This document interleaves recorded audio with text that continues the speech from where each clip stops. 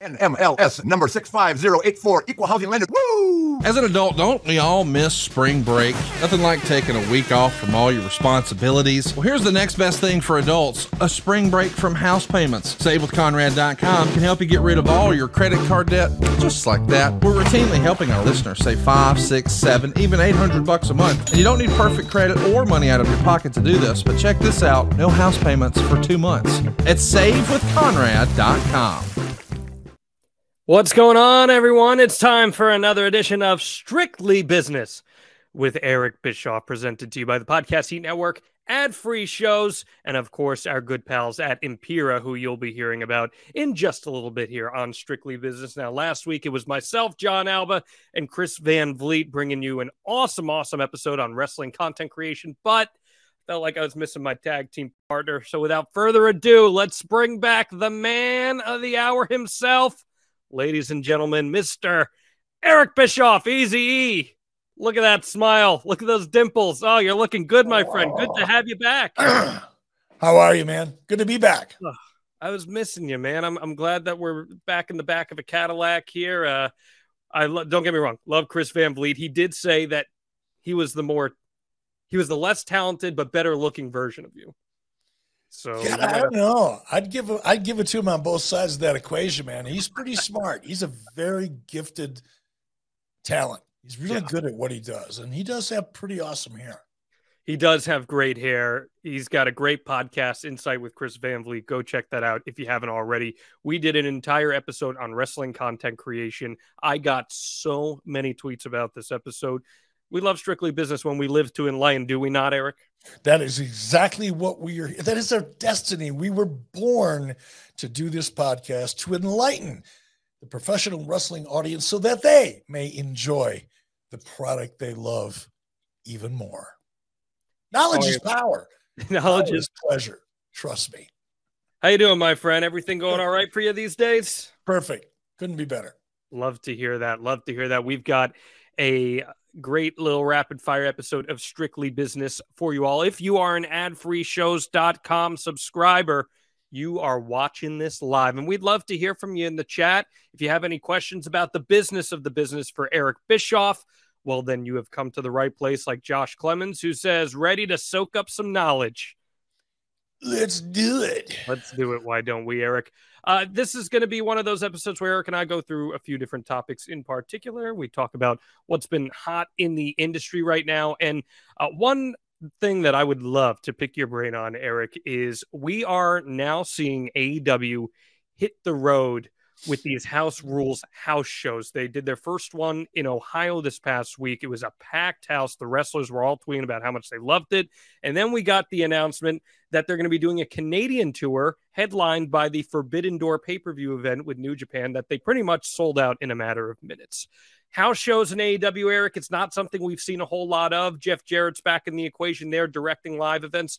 What do you make of the decision to start to go a little all in on these house shows for AEW? I think it's great. I think it is. There is absolutely nothing but positive upside, potentially. Business-wise, we're going to find out. But I think certainly in the near term, even into the midterm meaning over the next 12 months, I think it'll probably be, I think it'll be a very successful effort. You know, AEW has proven that despite what I consider to be soft and flat ratings, meaning not growing, despite that, their big live events, their pay-per-views do really, really well. Now, the real test is going to come if this tour is successful and it continues beyond the first 6 months or the first whatever, I don't know what the time frame is. It's when you start coming back to markets that you really begin to see how viable your live event business is. You can expect the audience is going to come out and experience it for the first time. It's, you know, AEW still has that new car smell for a lot of markets. And as far as the live event, you won't know how successful your live event strategy is until you start showing up in those markets a second and a third time. But that's a year and a half, 2 years down the road. So I think in the midterm, I think it's going to be very successful. I love it for the talent's sake. I just don't think, and I can't speak as a professional wrestler, right? But I've certainly been around them long enough and have heard a consistent theme amongst all of them that if you're not working constantly, if you're not, getting reps throughout the week, it's a lot easier to get injured. It's a lot harder to come up with fresh stuff. It's a lot harder to stay crisp and keep your timing where you want it so that when you are on TV, you're a fine-tuned machine. And I think having a live event schedule is going to help all of those things, as well as some creative, because that's where the ideas come from. When you're not under pressure, when you don't have TV cameras on you, when you're not following so much of a, well, not so much in AEW's case, because I don't think there's a real strong storyline in anything anyway, or format to their stories. But it's an opportunity to try some ideas and come up with some new stuff. So I think it's all positive. I encourage you, as we tape this on Thursday, to go check out last night's episode of Dynamite, because there was a pretty different show structure than what I feel like maybe you become a little accustomed to with Dynamite, where there was an A story threaded throughout the entire episode of Dynamite. And somebody over there is listening to Strictly Business. I mean, I'm not saying they are, but I'm not saying they're not. Just saying. Good. That's what this show's for. We live to enlighten, even those that think they know everything. This AEW House Rules Tour, again, they're doing shows in the U.S. right now, but the big announcement came last week through Canada, specifically starting with June 28th, where they go up to Hamilton, Ontario, and then they will run through Edmonton, Saskatchewan.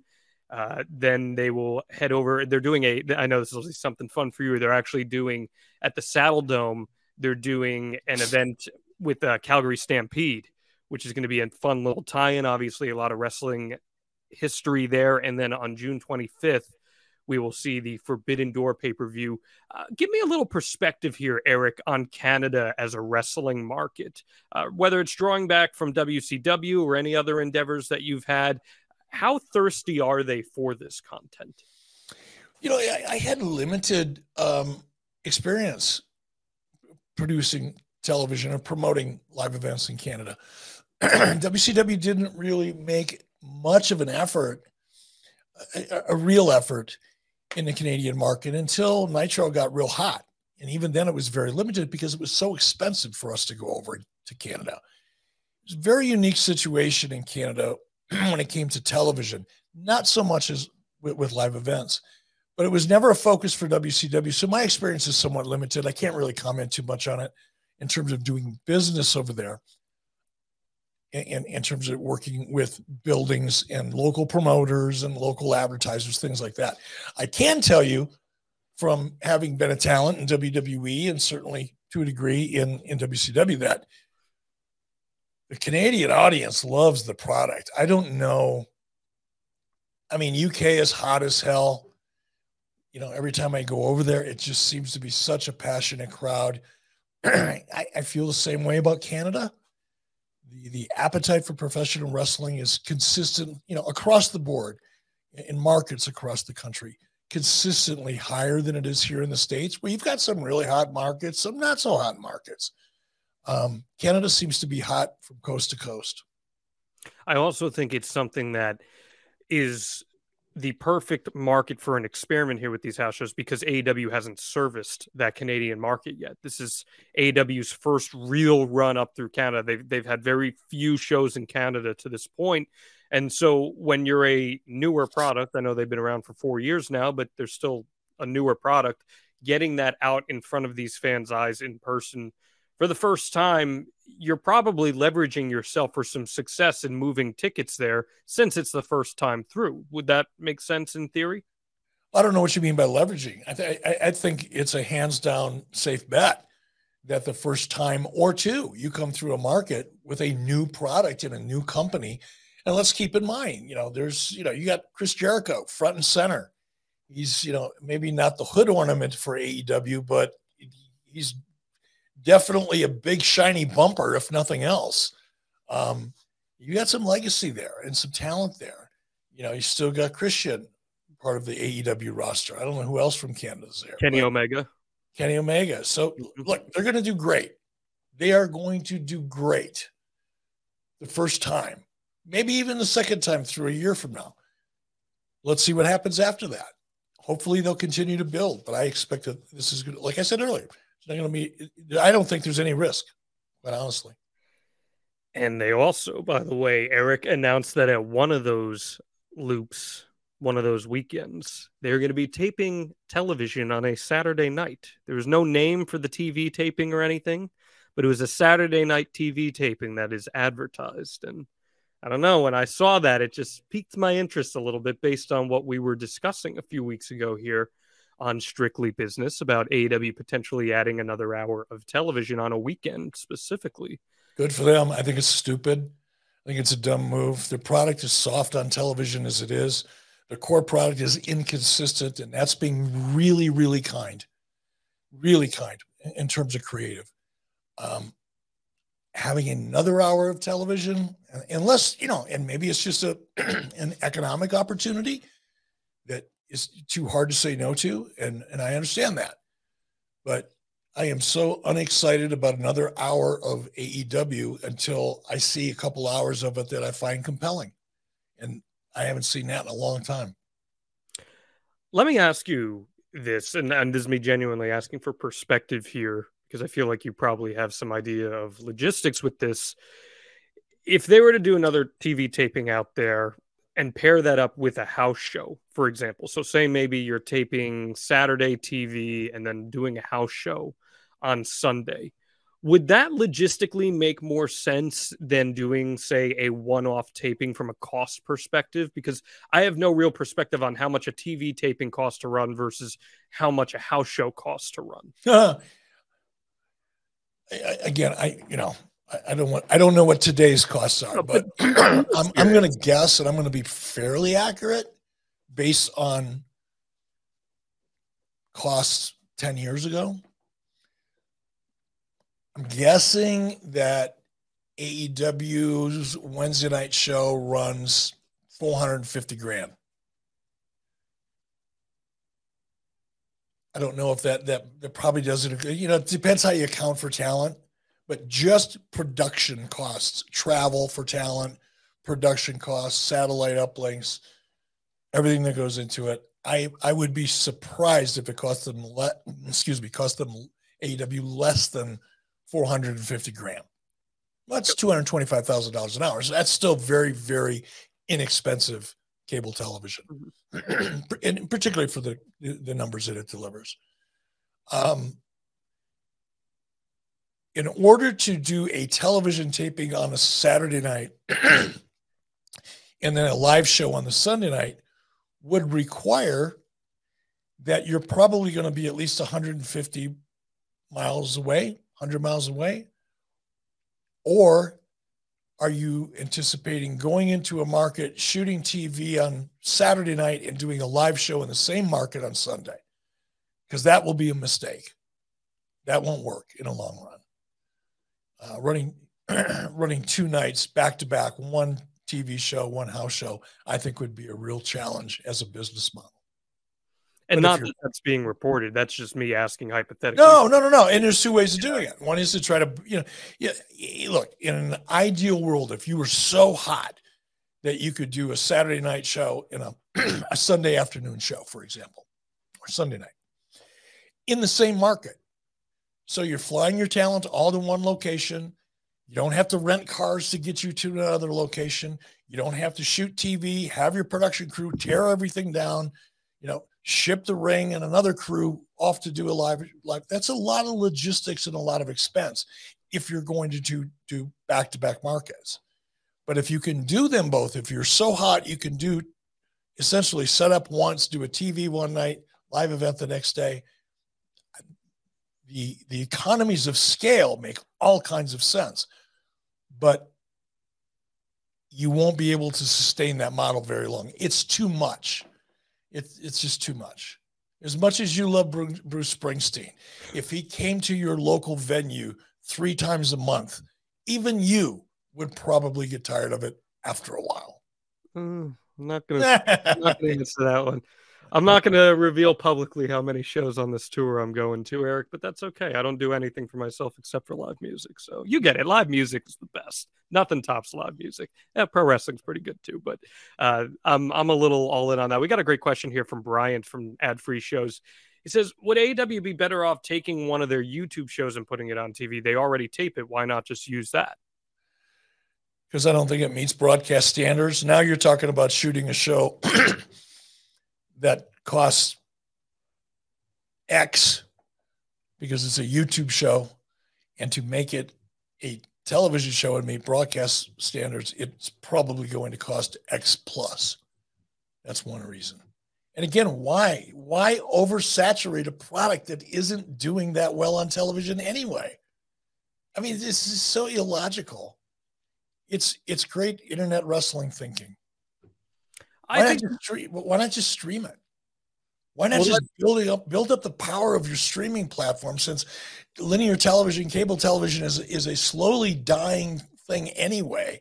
Why put resources into a dying entity, dilute the product that you already have that isn't really doing that well on television anyway, despite how much you contort yourself into believing that it is, right? Put your resources into the next evolution of the product, not to another hour or two, and have more Ring of Honor and more cross promotion and more Forbidden Door. Everything you do continues to dilute your core product. But couldn't you argue that that's a Warner Brother Discovery move? I don't know. If it is, they don't know what the hell they're doing. Well, because I was just saying, like you said, well, why not put it on a streaming platform versus on TV? Well, Warner Brothers Discovery owns the Turner networks, and they also own HBO Max. So couldn't they have discretion over where that would air in theory?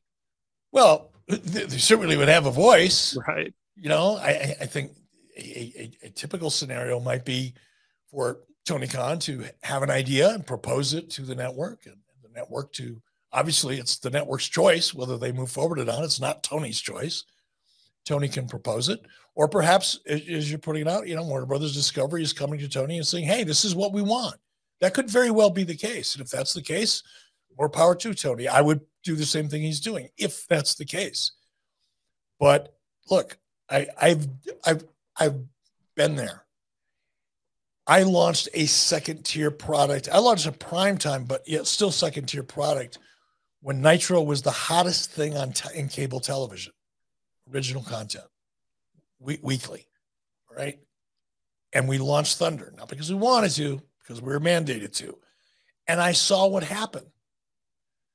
WWE has experienced the same thing. It's taken them a long time to figure out how not to dilute Raw and SmackDown and Raw with their two primetime television shows. And that's with a 40 some odd year, brand behind you, and, decades of huge television success and primetime behind you, and momentum and generations of fans behind them. And they still struggled.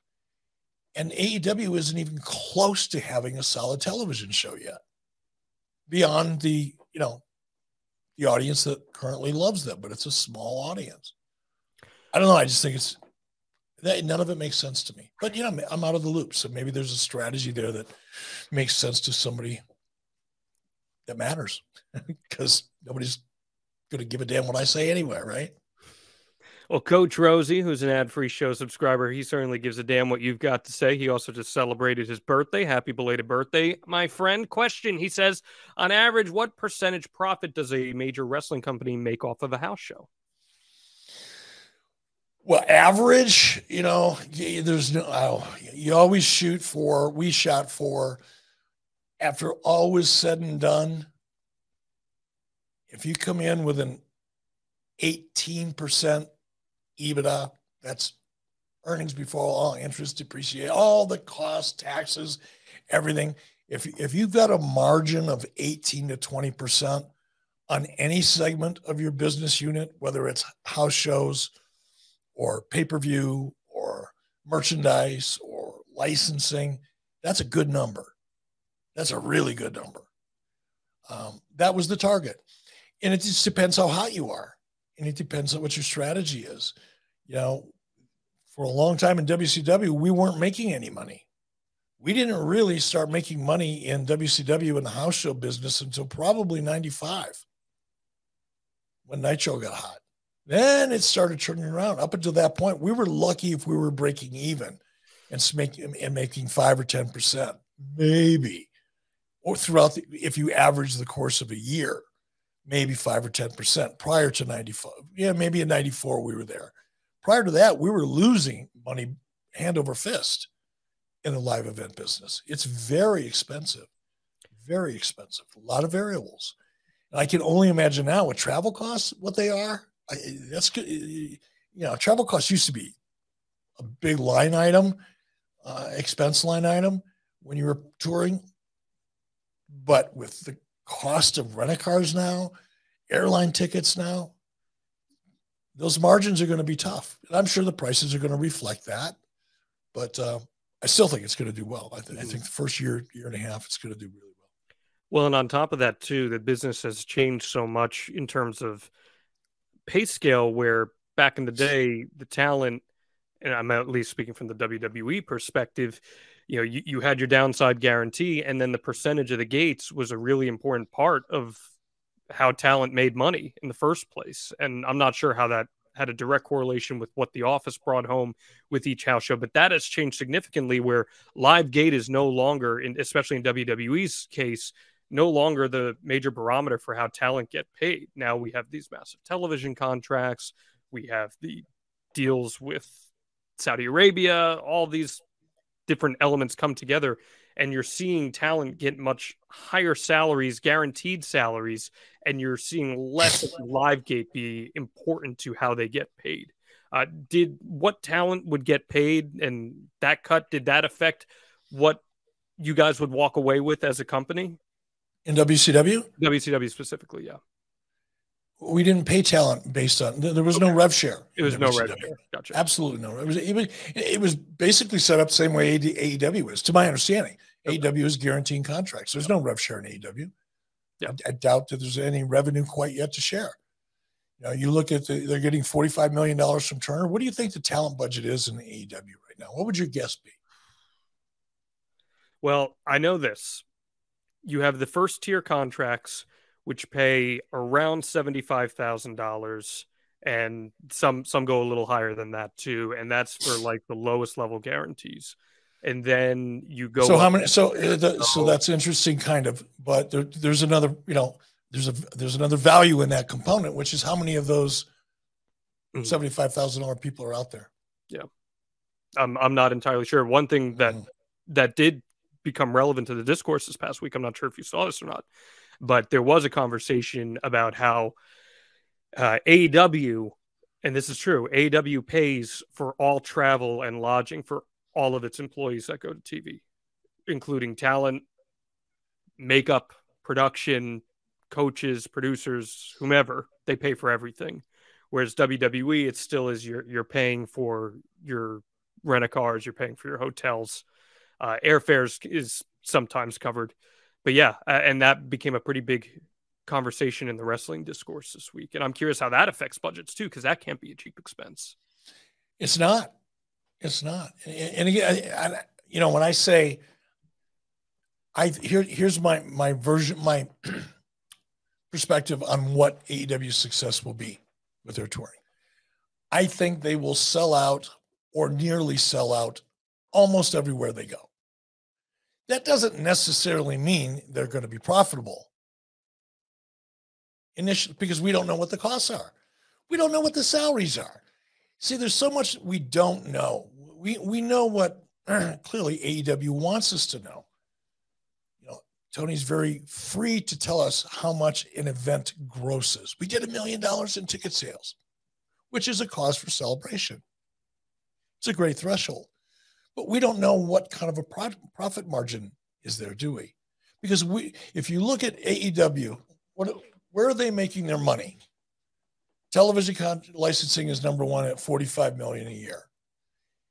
How many pay-per-views do they do a year? 5. 4 or 5? 5. 5? Okay, I don't know what the math is, but you could do the math and figure out, you know, what that revenue is. I don't know that they've got any significant licensing right now. Perhaps they do, and I don't know. But you estimate those things, and then you have to start adding up what their costs are. You get $45 million a year to produce a television show that probably costs them $2 million a month or more in just hard physical production costs. Well, there's half of your 45 million goes just into physical production, plus your travel, plus your talent. You just don't know what the margins are. But I do think, as far as gross sales, I'll be shocked if they don't sell out or come close. Like I said, just about everywhere they go. Well, Eric, Jeff Jarrett knows what he's doing, certainly. And the market is hot for AEW as a live event. It still has that new car smell in 90% of the country. I was actually going to ask you about that, about Jeff Jarrett specifically. Obviously somebody you know pretty well, but also given his experience in the industry with multiple companies, plus everything that he learned growing up, the son of a promoter, a very successful promoter.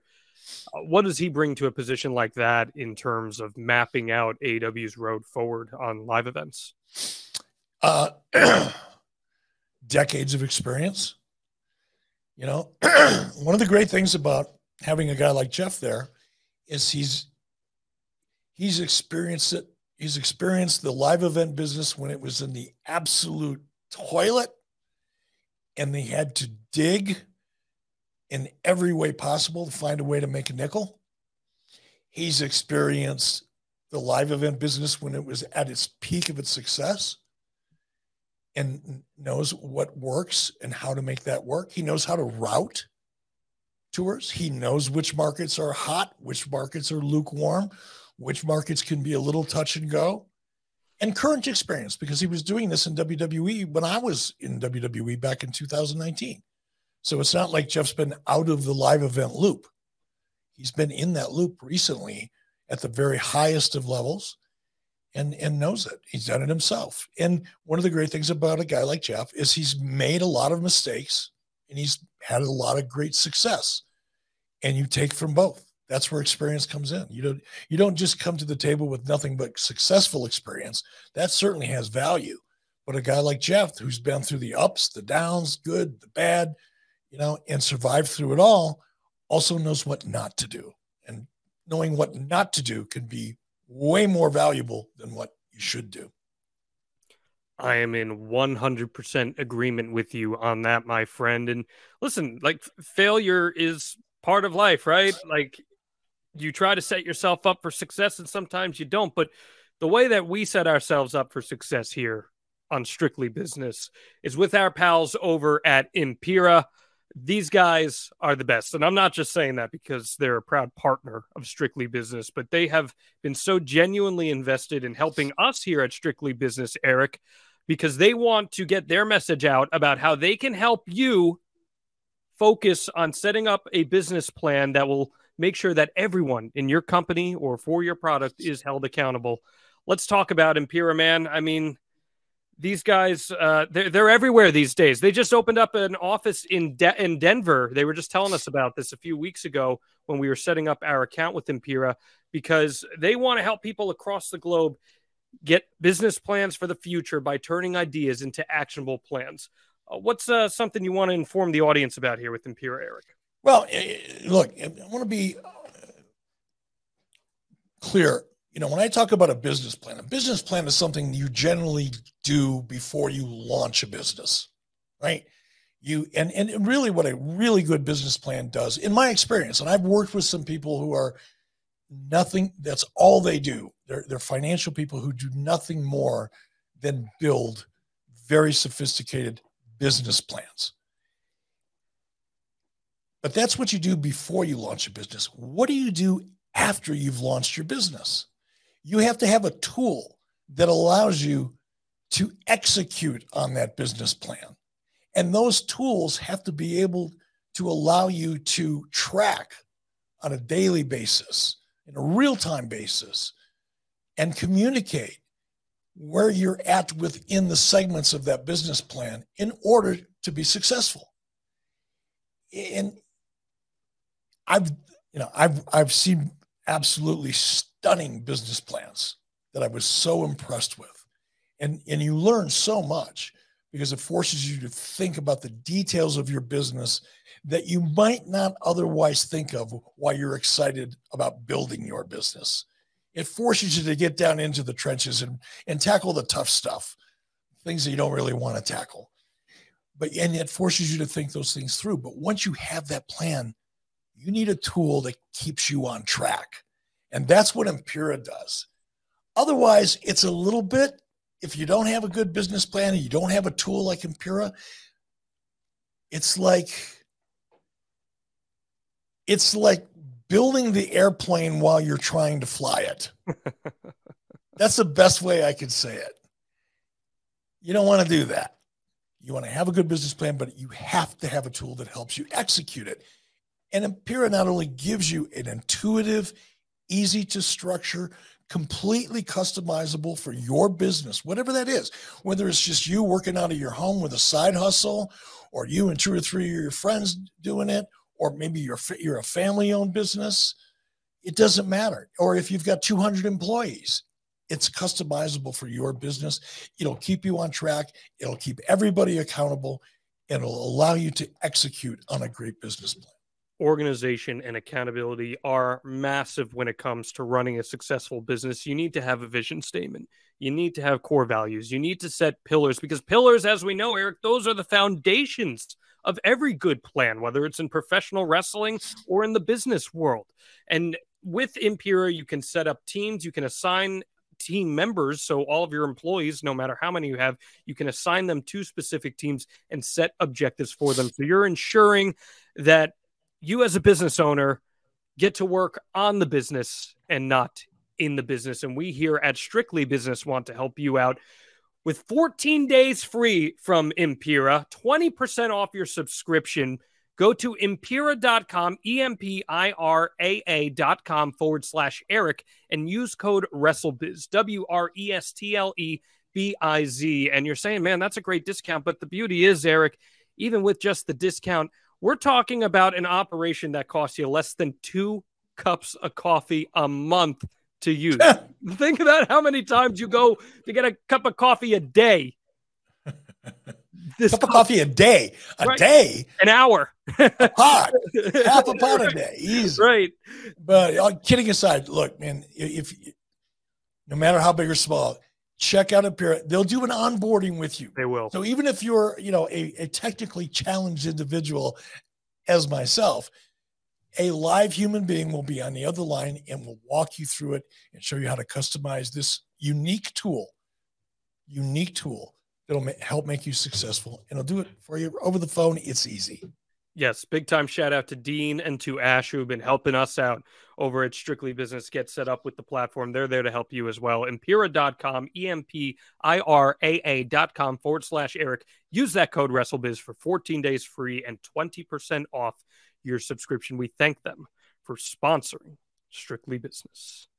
What's up, everyone? It's Reality Steve, your #1 source for all things Bachelor Nation and reality TV. Every day, I'm giving you the behind-the-scenes juice and your info on all your Bachelor Nation stories, and also interviewing some of your favorite reality stars. My name has been synonymous with spoilers, but I'm so much more than that. Give me a listen. The Reality Steve Podcast, part of the Believe Network. Just search BLEAV on YouTube or wherever you listen. Eric, I want to discuss with you another element of touring, and it's more so based on expansion, and that's what WWE has going on with NXT. Now, if you remember years ago, Paul Levesque kind of set the ground for them to expand into Japan and into Europe, and they were looking at maybe Germany. WXW is a very popular promotion right now in Germany, and we did hear last year that NXT Europe was going to be the plan. This past week, Shawn Michaels said in an interview that they're hoping to get that launched by the end of 2023, and they envision that it will look something similar to what we see with the current American NXT product. What do you think the merit is in having an NXT property in Europe specifically? They tried with NXT UK. It seems like they want to expand beyond just one specific territory. And how do you think that sets WWE up for success internationally? In a massive way, on a couple different levels. Number one, you're going to find great talent, right? And having essentially local franchises. These are WWE wholly owned subsidiaries, NXT. Now you're having a subsidiary of a subsidiary, I guess, over internationally. But essentially what you're having is a WWE local presence in key markets where professional wrestling is hot. It will help support the television product in the local market. It'll help discover and build and develop talent in the local market, all of which will eventually become essentially a feeding tube for the larger corporate structure or core product in WWE. That's where that talent will, the cream of the crop, as we've seen, will travel through those local markets, NXT Europe markets, and make their way eventually to either Raw or SmackDown. I would imagine that's the goal. That's how you develop talent. And if you think about it, it's a little bit like the old territory system, except for one guy kind of owns the whole territory, but you're developing talent in those local markets. I think it's a great strategy. The only pushback I have on it, and this was something that we kind of saw with NXT UK, and it was pretty controversial among a lot of the independents out there, was that WWE was signing these talent to low money but exclusive contracts. So the independent scene in the UK in particular, which is very, very rich with talent, was losing a lot of talent to the NXT UK brand because there was the promise of potentially going over and working for Raw or SmackDown. And we saw a lot of indies out there in the UK go under because of that. It almost seems like that is empirical in a way, where you're coming in and driving out all of these other, for lack of better term here, uncompetitive entities in these independent markets. They're not going to be competing with the WWE machine. That seems to me like that can be dangerous for the health of the industry. Isn't that exactly what happened here in the United States? And was it healthy? For the business, obviously it was. Look at the size and the impact of the business today versus what it was back then. It's hard to argue. The professional wrestling industry today is bigger than anybody had ever imagined it ever could be at any point in time. In terms of its financial impact and its distribution around the world. Of course, it's been great for the business. Unfortunately, it's only been great for one guy in the business. But, you know, it's why I made the analysis or the comparison, I think, to the old territory system here in the United States. Now we're seeing a version of that taking place over in Europe. And the strong independents will survive, and the weaker or the marginal ones won't. Or over a period of time, a lot of talent who will sign on to those low money contracts in Europe, hoping to get a shot. Once they realize that that shot is years, if ever, away, and they'll migrate back into the indie scene. It's just the natural evolution of business. Circle of life. Survive. The circle of life, if you will. Richie Ray says, and the internet is a major factor these days, whereas it wasn't obviously back in the territory days. And reach is certainly something that's important. Like, I'm curious, we don't know this answer yet. Where will NXT Europe be watchable?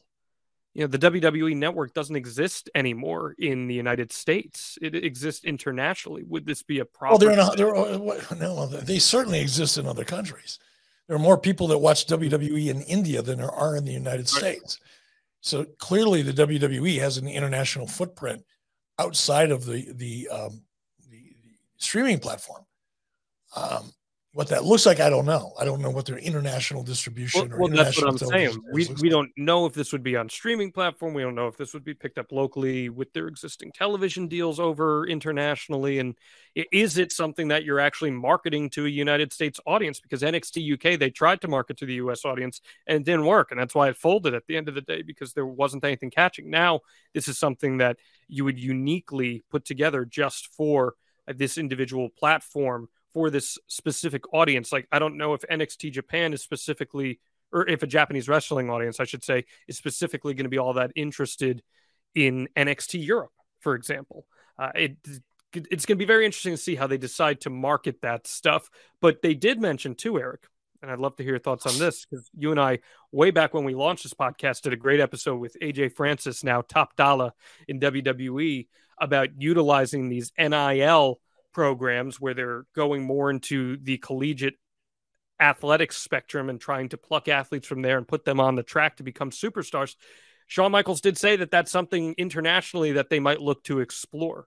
Do you still see the merit in that versus the traditional independent route?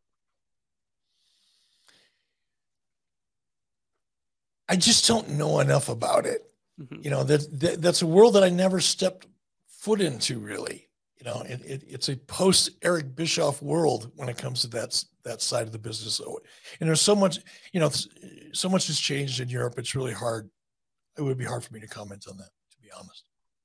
What do you think of the concept of it in general, though, leaning into collegiate athletes versus those who are on the one-track path through the independents?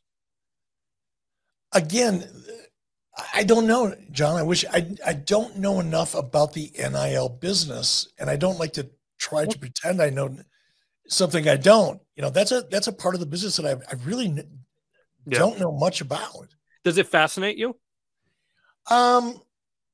Like anything that's new in the industry, it interests me. I don't know that I'm fascinated yet. It's too early for me to be fascinated. I'd like to learn a little bit more and see how it's working and how it's growing, but I'm not interested enough in it yet to do any digging. I haven't Googled it yet. I haven't Googled the internet.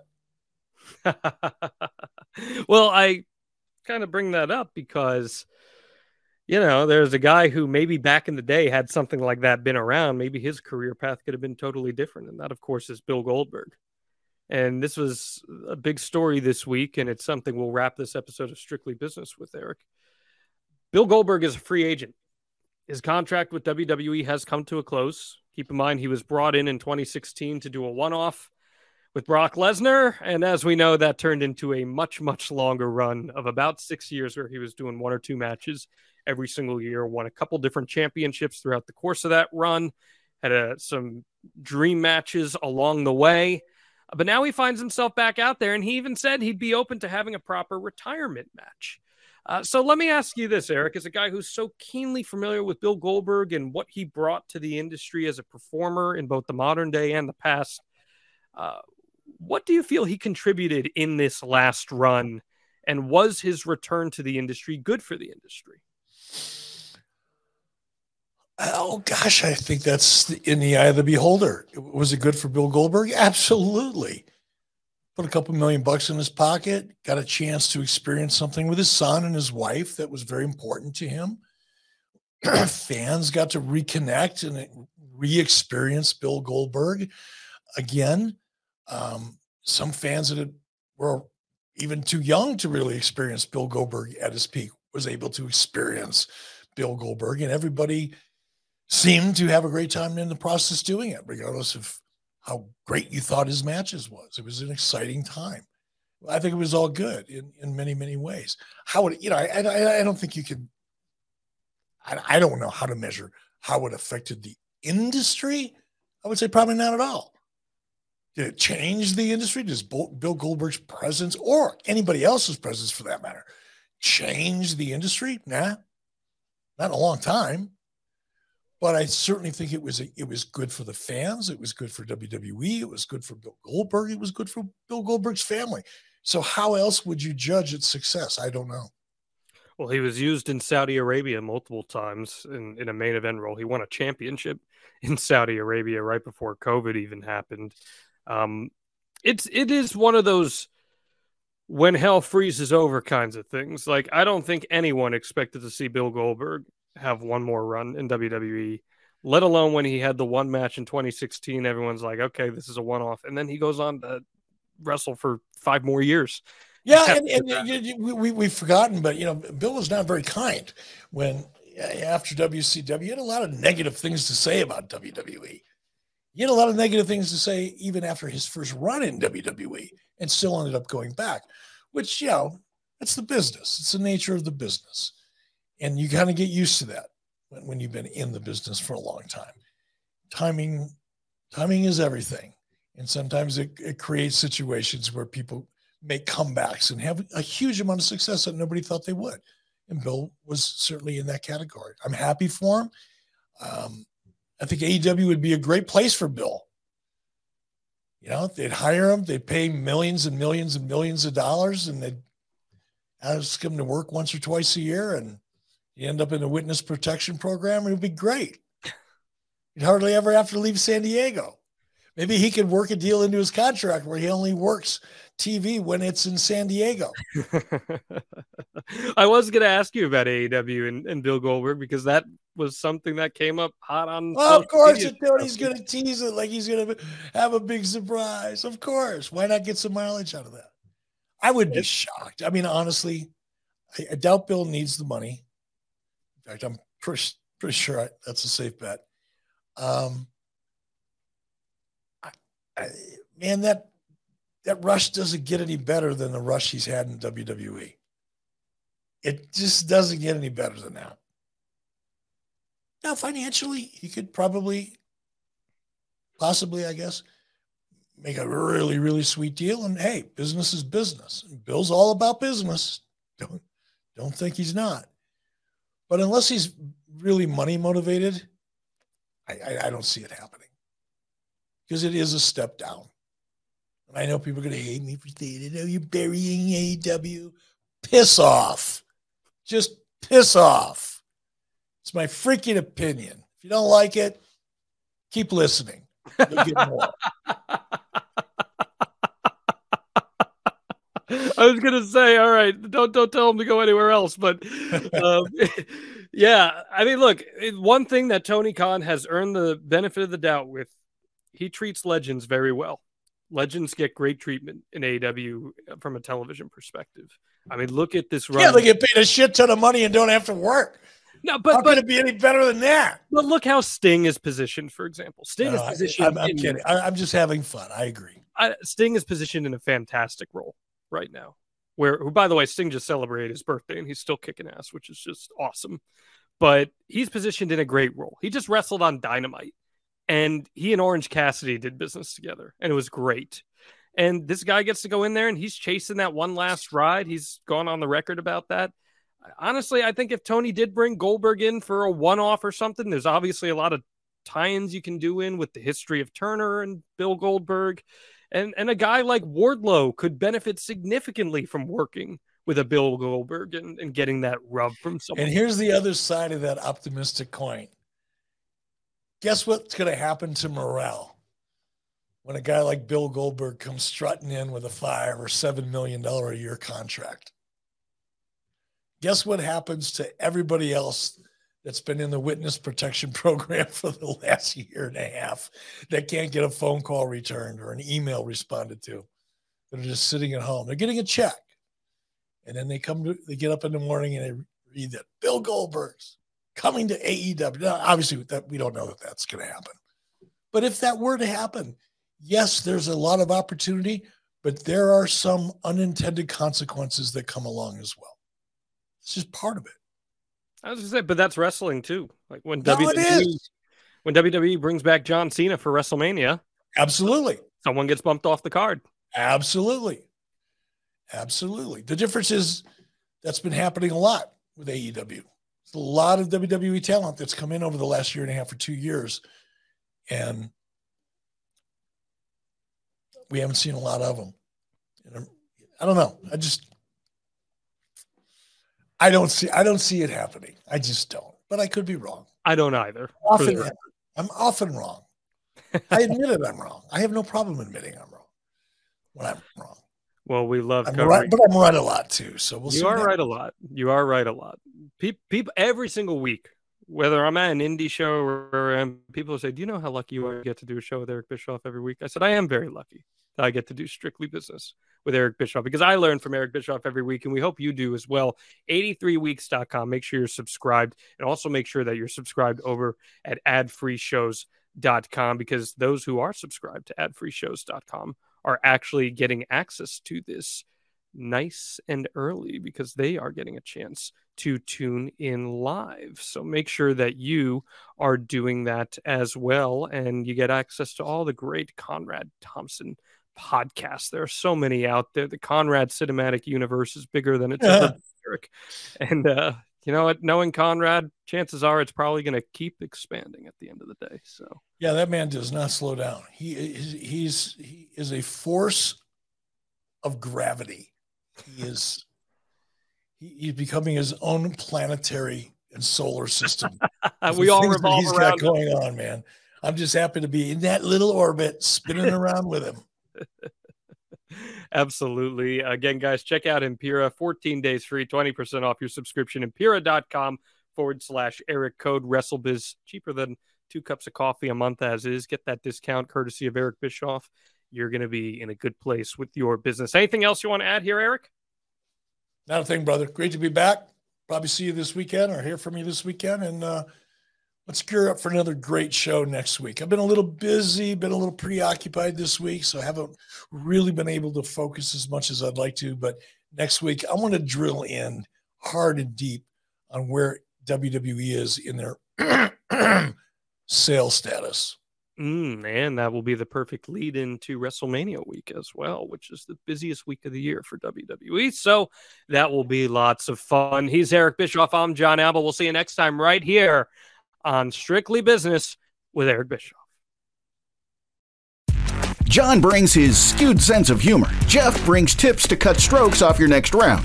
Together, it's those weekend golf guys. They'll pay a lot of money to PXG and Titleist and Callaway and on and on and on, right? How many yards do you think you're going to pick up with that extra driver? I think I can get an extra 5 to 10. What if I give you 15 to 20?